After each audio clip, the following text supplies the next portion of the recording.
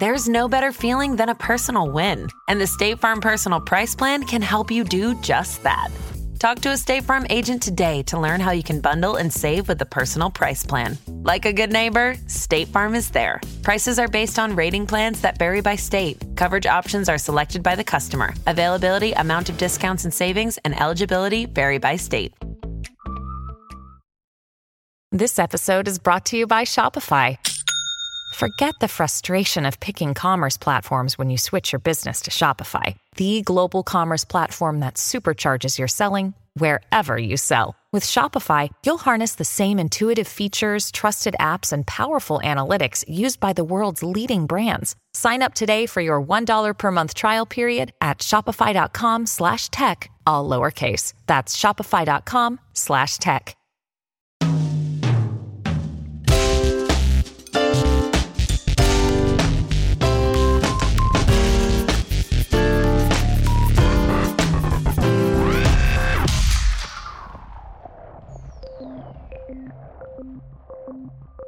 It's the afternoon of March 22nd, 2016, and Katie Caldwell, who's a program manager at Microsoft in Seattle, is in a meeting. At approximately 2:30 p.m., her phone starts to blow up. And I remember just receiving a number of Twitter updates, all at the same time. I just saw all of the people that I follow, and I follow a lot of tech folk, just explode. So first I was like, who died? 2,000 miles away in Houston, Texas, a developer named Dakota Smith is stuck. He's trying to update a program, something he's done 1,000 times before, and it's failing. And he has no idea why, but his boss is not pleased. He's like, well, that's not supposed to happen. I mean, he was kind of incredulous. This was so without precedent. I'm certain that at the time, he thought that I was just misreading the error message. Developers all over the world, France, Korea, Russia, China, they're all getting these error messages, just like Dakota did. And to someone who's surfing the web, everything looks fine. But these developers who are just trying to do their jobs can't do anything. The term break the internet is by now this tired cliche that's used to describe something really popular like a viral video. But on this one afternoon in March, even though most people have no idea that it's happening, the internet is really and truly busted, and no one can figure out why. Hi, Alex. Hi, PJ. I have a question. Yes? Why is everything broken? Well, there's just one clue, which is that the error messages that everybody's seeing, they're all coming from a site called NPM. And to understand how the internet is breaking, you need to understand how NPM works. So let's say that you're working on a website and you want a piece of code that automatically resizes images or automatically bolds certain words, but you don't want to write that code yourself. You can go to NPM and grab a piece of code that someone else has already written. Developers call these pieces of code packages. People started talking to us and going, hey, so this package, which absolutely has to be there, is missing. What's wrong with your servers? This is Laurie Voss. He's the chief technology officer and co-founder of NPM. And that was how, as soon as we went into investigating that, we were like, oh, it's not our servers. The package is actually gone. And that's a problem because people don't typically store packages on their own computers. If they need a package for whatever it is they're working on, they just go to NPM and grab it from there. So what is the package that's missing? What's the thing? So it was this piece of code that was called LeftPad. First of all, what does LeftPad do? Well, it's really sort of hilariously simple. If you've got a piece of text that you need to be aligned to the right, the way that you align a piece of text to the right is you put a bunch of spaces to the left of that piece of text. And that act is called left padding.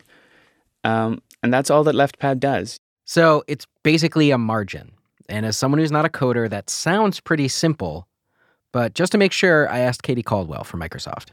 How long would it take you to write a program like LeftPad? I was just writing it in my head. So I think it would probably take me about 5 minutes. Probably less. That's it? Yeah. Yeah. I mean, it's not that complex. But on March 22nd, LeftPad is the most important program in the world.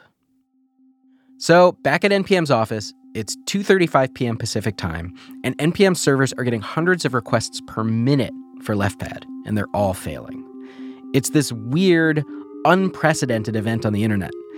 And to illustrate the scale of how broken everything is, Lori compared it to this episode of The West Wing where mad cow disease breaks out at a small ranch in Nebraska, and it has this ripple effect that impacts the entire country's food system. So suddenly they've realized they're going to have to recall all beef. And they start walking through, I think it's the president starts walking through the impact that this is going to have. So first, all the beef farmers are going to go bankrupt because no one's going to buy beef. But that's just the beginning, because all the fast food restaurants are going to go bankrupt because they depend on beef. And then all of the people who worked at fast food restaurants are going to be out of work. So all of the services that they depend on are suddenly going to have a lot less money. All the people who grow lettuce and the people who make ketchup and the people who bake bread for a living, they're suddenly going to be out of work. There's going to be this huge economic impact caused by one farm discovering that their cow is sick. So Lori and his team start to investigate. They look up the author of LeftPad. His name is Azer Kachulu. And this was the second clue about what was going on, because Azer had written something like 250 packages and put them on NPM. And when they went to look for what was going on with LeftPad, they were all gone. They realized all his packages were gone. Yes. Huh. So what had happened? Well, Azer had gotten into a fight with this company called Kik.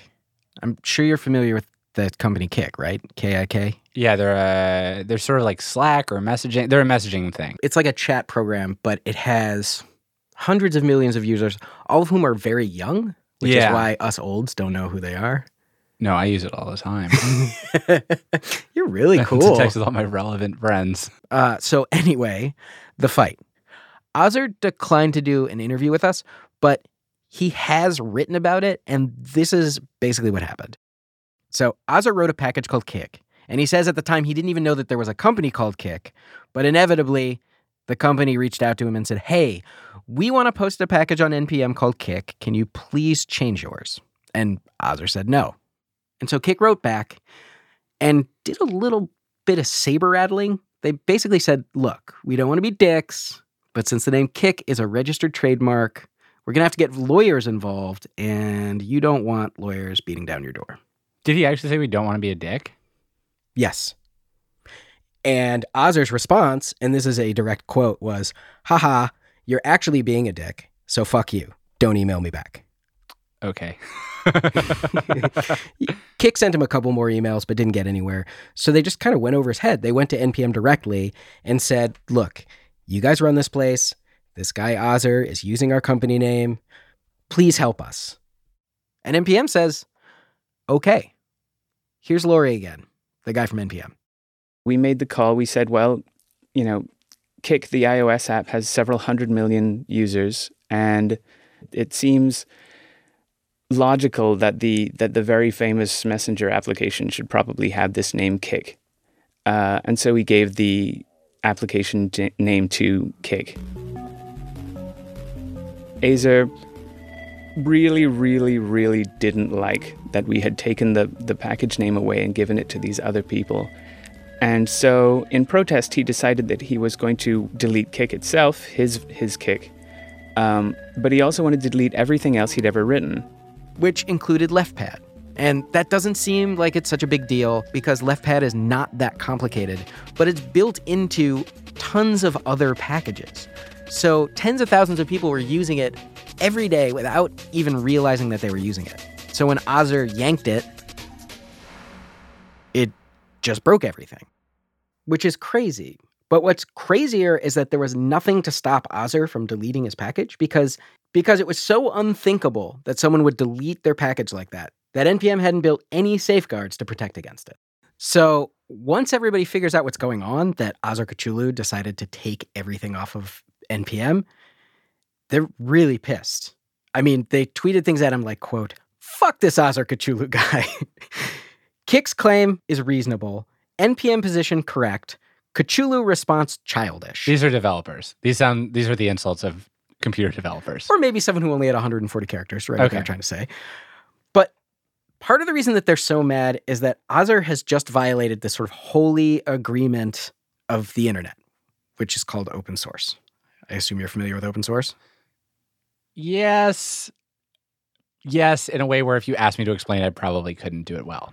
Basically, open source is this community of people who develop code, and the idea is that anybody can borrow anybody else's best ideas and work on them. They can build something else on top of it. They can basically take your code and do whatever they want with it. And you're okay with that. Like, they don't have to pay you. Yeah. If you share code and you share it as open source, like, you're essentially giving it away. Right. So the thing that I feel like I did not realize that I am realizing now is that you can share it with everybody, but if you decide later that you don't want to share it anymore, it's not just like new people can't use it. It's like it goes away. Like if it were like the real world, it'd be like you invented a screw that went in a bridge, and then you're like, no, I'm mad. And every bridge that was ever built that has those screws just collapses because the screws disappear. Yes, that's right. That's insane. That's an insane system to have. So Ozzer took the screws out. Everybody's bridges collapsed. And it's a total mess.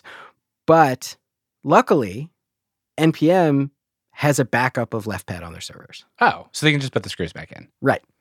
So at 4:54 p.m., like 2.5 hours after Ozzer pulled the packages in the first place, NPM restores LeftPad, which, of course, Laurie knows is against Ozzer's will. He deleted these things for a reason. But Laurie basically says, well, listen, Ozzer, sorry, but it's not your decision to break the internet by pulling your code. You explicitly said, you gave it an open source license, you explicitly said, it is okay that other people can do anything that they want with this code. In fact, the license that is attached to LeftPad, it's literally called the WTFPL, which means the, paraphrasing slightly, the whatever the hell you want license. That's what it is. The license is incredibly simple. It says, do whatever the hell you want with this code. It doesn't get more explicit than a WTF license. It just underlines how open source is this community that's built top to bottom on sharing. But for all the people who were mad at Ozzer for deleting his code, there were just as many people who were mad at Laurie and NPM for fixing the thing that he broke. And one of them is this guy, Cade Deem. He's a developer from Australia. And Cade says, yes, what Ozzer did was obnoxious, but he was definitely not out of line. Yes, it's a dick move to kill off all of your packages, but at the same time, he's within his rights, even if it does break a whole bunch of projects. If NPM were concerned about people unpublishing, they shouldn't have had that feature as part of their repository in the first place. The real thing that bothers Cade about this whole debacle is that as far as he's concerned, NPM colluded with Kik, which is this powerful corporation, and they totally shut out Ozzer, who is the author of the code. To Cade, this felt like a power play, like totally against the spirit of open source. And the way he describes the open source community is not just a bunch of coders working on their own independent stuff. It's like this big utopian experiment. Open source is this swirling, amazing literary and technical anarchy. And so when I say there's an anarchy, I'm not talking about Molotov cocktails, but instead talking about anarchy in its purest form, which is self-governance across the internet. And of course, that there's some parts of this that are really bad. But for the most part, the whole reason why we have this technology ecosystem is because of that founding philosophy and how open source essentially self-governs. And to Ozzer, that ecosystem where everyone shares their ideas gets totally disrupted if any time a corporation says boo, everyone just gets out of the way. He won't stand for it. And he told me in an email, quote, "Previous generations told us that big fishes eat small fish. I'm a small fish that doesn't accept that. Big fish can't threaten, steal, and get away with it. Big fishes can't dictate small fishes anymore. We're awake. Power to the people." Wow. Yeah. So the weird thing that I noticed while talking to so many people in the open source community for the story is that even if they disagreed with what Ozzer did, like even if they thought he was being a brat, they all seemed to respect his worldview. Like they believed what he was standing up for. Even Laurie, the guy whose company Ozzer sabotaged. Not to get too, high-minded about things, but open source it's a political act. It's a statement about how you want the world to work. It's a statement of how you want things to be open and free.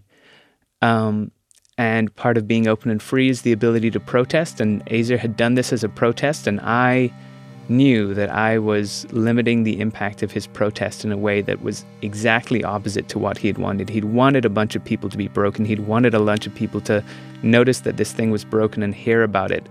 And by fixing it, I was diminishing the number of people who would be broken about it, and also diminishing the impact of his protest. I was limiting his free speech in some way. So the net result of this entire fight is that NPM made it so people can't unpublish stuff in the way that Azer did anymore. So it's like there wasn't a guardrail there, and now there's a guardrail. Exactly. But that is not to say that this will not happen again. Because something like this will definitely happen again. I mean, maybe not at NPM, maybe not like as severe, but open source is in everything on the internet. Like, it's in every website, it's in every operating system. Open source just touches everything. It's like the foundation of the internet. That's the internet that we've chosen to build. And the benefit is that it's open and anyone can improve it. But the downside is that it's very vulnerable to like hurt feelings and egos in this weird way that I hadn't really realized. And in a way that like bridges aren't. Right. Like nobody gets mad and takes their bridge home. Right. So, I mean, if you look at it that way, this act of sabotage by Azer strangely makes me feel pretty good. Oh. Does that make sense? I mean, every single day, there are countless people who could decide to break things, but they don't. Instead, this fragile, flawed human system, this system that we all rely on, it soldiers on for another week.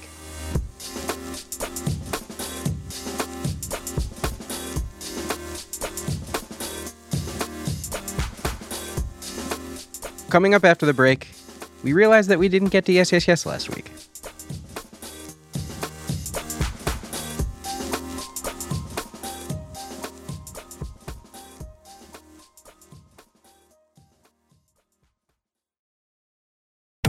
This summer, click into cordless power with Memorial Day savings at the Home Depot. Tackle more than half an acre of grass with the convenience and gas-like power of the Ryobi 40-volt battery-powered mower. And keep your flower beds fresh with the 40-volt cordless string trimmer. Then clear debris with the 40-volt jet fan leaf blower. Click into Memorial Day savings happening now at your cordless power source, the Home Depot. How doers get more done. This episode is brought to you by Essentia. A better you starts with better hydration. Essentia is on a mission to inspire people to do what matters most. Their proprietary ionization process transforms water from any source into ionized alkaline water, providing water that's 99.9% pure with a pH of 9.5 or higher. Essentia overachieving H2O, the #1 ionized alkaline water. Shop now. When you need mealtime inspiration, it's worth shopping Kroger, where you'll find over 30,000 mouth-watering choices that excite your inner foodie. And no matter what tasty choice you make, you'll enjoy our everyday low prices, plus extra ways to save, like digital coupons worth over $600 each week. You can also save up to $1 off per gallon at the pump with fuel points. More savings and more inspiring flavors make shopping Kroger worth it every time. Kroger, fresh for everyone. Fuel restrictions apply. eBay Motors is here for the ride. With over 122 million parts, you can make sure your #1 ride or die stays running smoothly. Brake kits, LED headlights, bumpers, whatever your baby needs, eBay Motors has it. And with eBay Guaranteed Fit, it's guaranteed to fit your ride the first time, every time. Plus, at these prices, you're burning rubber, not cash. Keep your ride or die alive at ebaymotors.com. Eligible items only, exclusions apply. So regular listeners to the show know that we have this segment called Yes, Yes, No, where we explain confusing things from the internet to our boss, Alex Blumberg. And the unspoken premise, of course, of Yes, Yes, No is that Alex Goldman and I are like extremely with it people who are smart and relevant and know everything there is to know about culture. Otherwise, why would we be experts? Okay, so last episode, yes, yes, no, we were looking at a tweet that Bloomberg didn't understand, and he was specifically confused by this word he didn't recognize. Yas. So then Yas, Y-A-S. Do you want to take this one? It's just like an emphatic yes. Yeah, it's just like yes. Yes. Right. And then we moved on. We just missed this huge story about where the word came from. We were 3 straight white guys sitting in a room talking about something that it turns out we knew basically nothing about. To everybody who heard this and cringed and wanted to punch their iPhones, I'm sorry. For people who are just as ignorant about where the word yas comes from as I was, good news. The story of how this word got here is so fascinating. All right, so let's work backwards. So probably the biggest reason that mainstream culture knows yas right now is because on the show Broad City, they say it all the time. There's actually a scene where Ilana Glazer teaches her best friend how to say it. Yas queen. Yas queen. Yas queen. Yes queen. Yas queen. Yas queen. Yas queen. Yas queen. Again, Yas queen. Yas queen. But yas isn't from Broad City. Ilana Glazer said she got it from this viral video of a 22-year-old Lady Gaga fan. Yes, Gaga, you look so good. So Ilana gives that guy credit for yas, and so do a lot of people.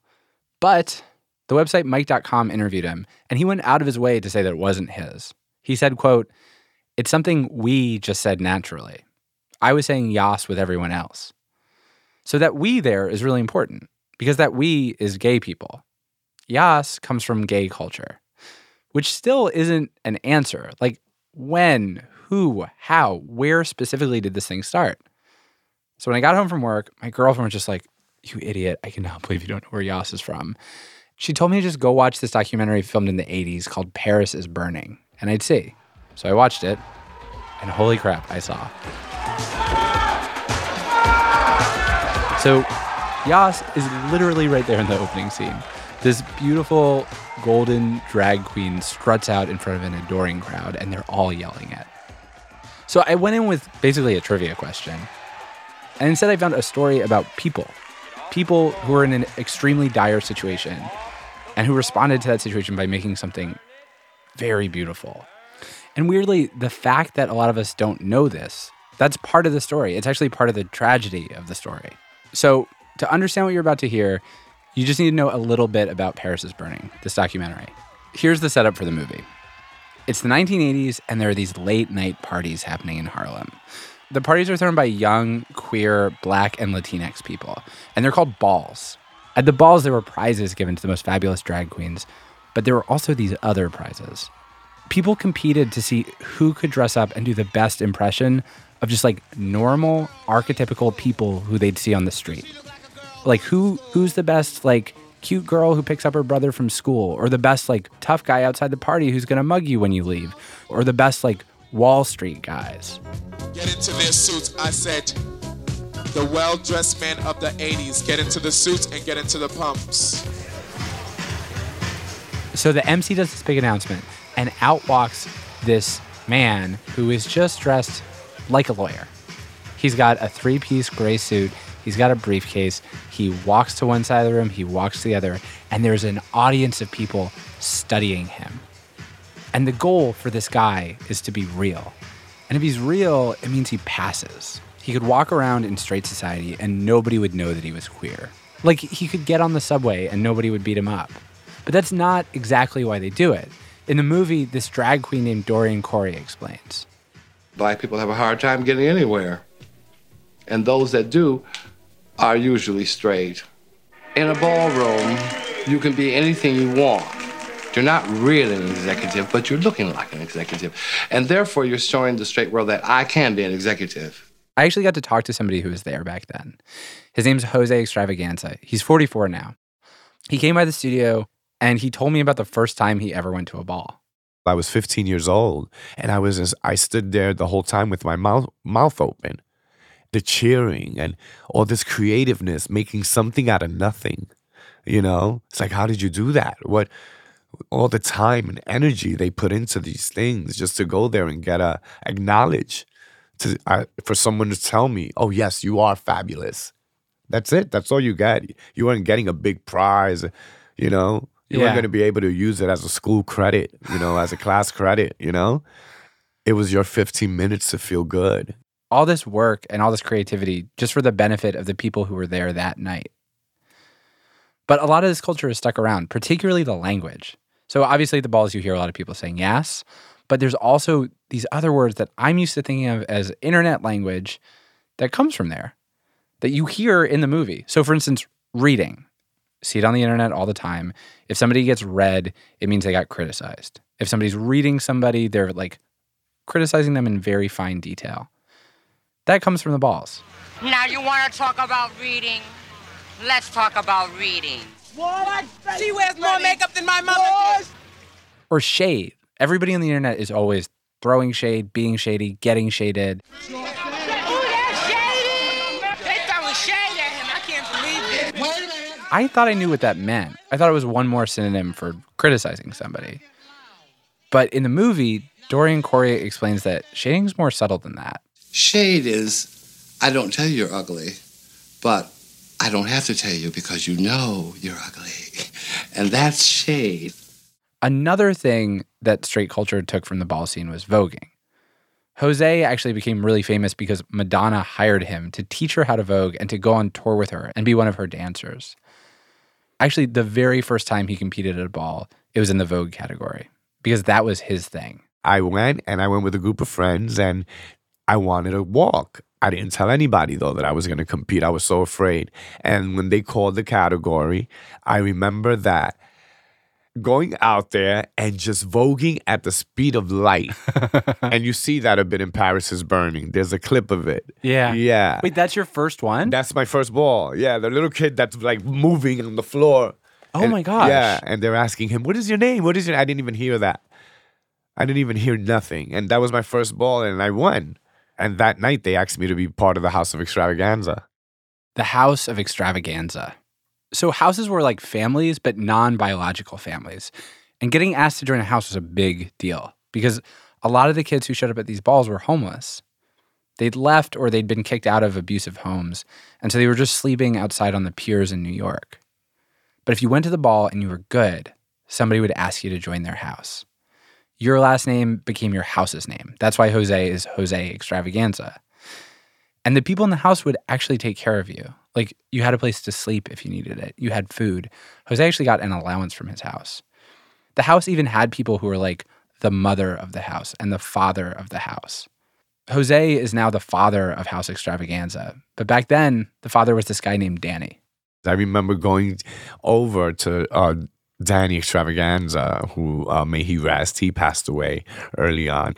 And I remember I would just go to his house every day, and every time I would come visit, there would be like sleeping bags and like people on the floor and like people waking up and somebody coming out of the bathroom. And I'm like, who are these people? I want to be here. I want a sleeping bag too. Oh. You know? Yeah, it was the best feeling, that feeling of like a unit. It was a unit. And yeah. And then of course, like I've lost a lot of them to, AIDS and stuff like that, but they're with me. So do you have people on your floor right now? Like, do you have kids in sleeping bags and stuff like that? No, not at the moment. But I had a girl who just had a sex change a little. Yeah. She just went through a very big transition and didn't know how to feel. So she came over my house. Yeah. And just, can you imagine just having this big procedure done? No parents, because, and no one there to be like, to hold your hand. That's horrible. It's so much responsibility. Yeah, it is. But it's responsibility that you feel is a good responsibility. It's like, I know that I've made a difference in this young girl's life. She really looks to me like a father. I see it in her eyes. Yeah. And I've given you nothing because I really don't have anything. It's also, I don't know, like as someone who's outside of it, the fact that you can like just make family is, you know what I mean? It's just like, you have a bad family, fuck it. Like, exactly that. And it feels so good. And I'm just an emotional dude. That's all. No. I'm sorry. No, that's fine. Yeah. And when I got asked to be the father, it was in a very hard time, you know? I'm 18, 19 years old, you know? All my friends are dying. And it's funny because I'd never met anyone else like them. You know how you always meet people, oh, you remind me of this person. These guys were so ahead of everything, and geniuses. I miss them every day. It's crazy.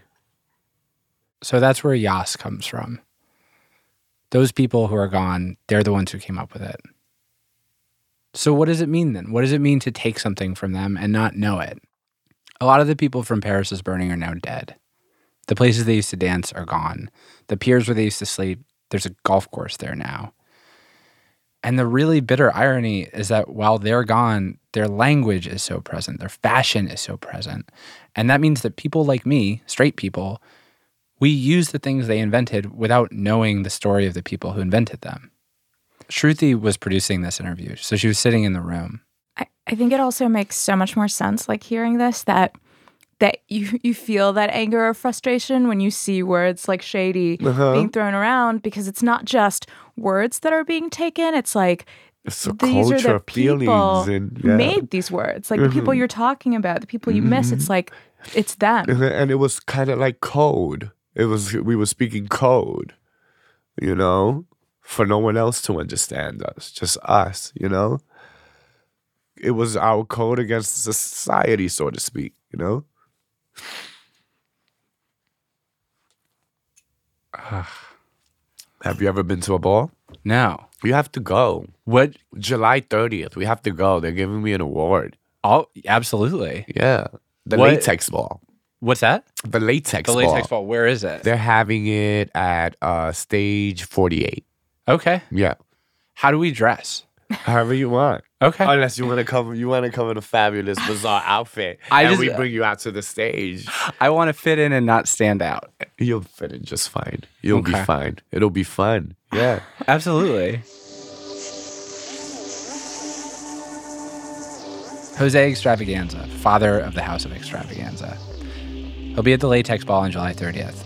I'll be there too. And if you can't make it there is a whole new generation of people throwing balls. You should go check one out.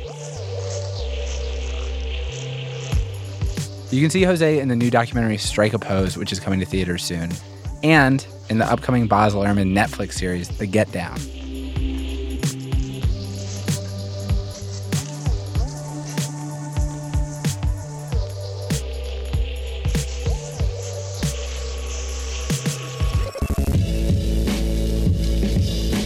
Reply All is me, PJ Vogt, and Alex Goldman. We were produced this week by Shruti Pinnamaneni, Fia Benin, Chloe Prasinos, and Damiano Marchetti. Our executive producer is Tim Howard. He's on vacation this week, so he can't tell me not to tell you to go listen to his band, Soltero. My favorite song is Fight Song for True Love. Production assistance from Tom Cody. We were edited by Peter Clowney and mixed by Rick Kwan. Special thanks to Jenny Livingston for letting us use clips from her documentary Paris is Burning. You can find out about 25th anniversary screenings of the film at her website, jennylivingston.com. There's also information about her new film project, Earth Camp 1.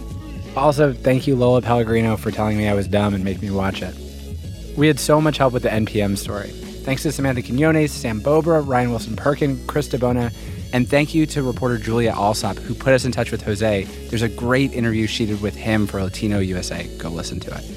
And finally, thank you so much to every person who emailed or tweeted or just got in touch with us and told us that we screwed up. Please always tell us when we screw up.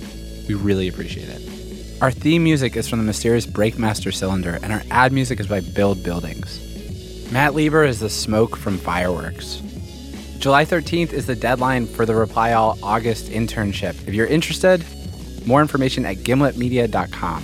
Another website you could visit is replyall.limo, where you can hear more episodes of the show, or you can check us out in iTunes or on Google Play or wherever else you get your podcasts.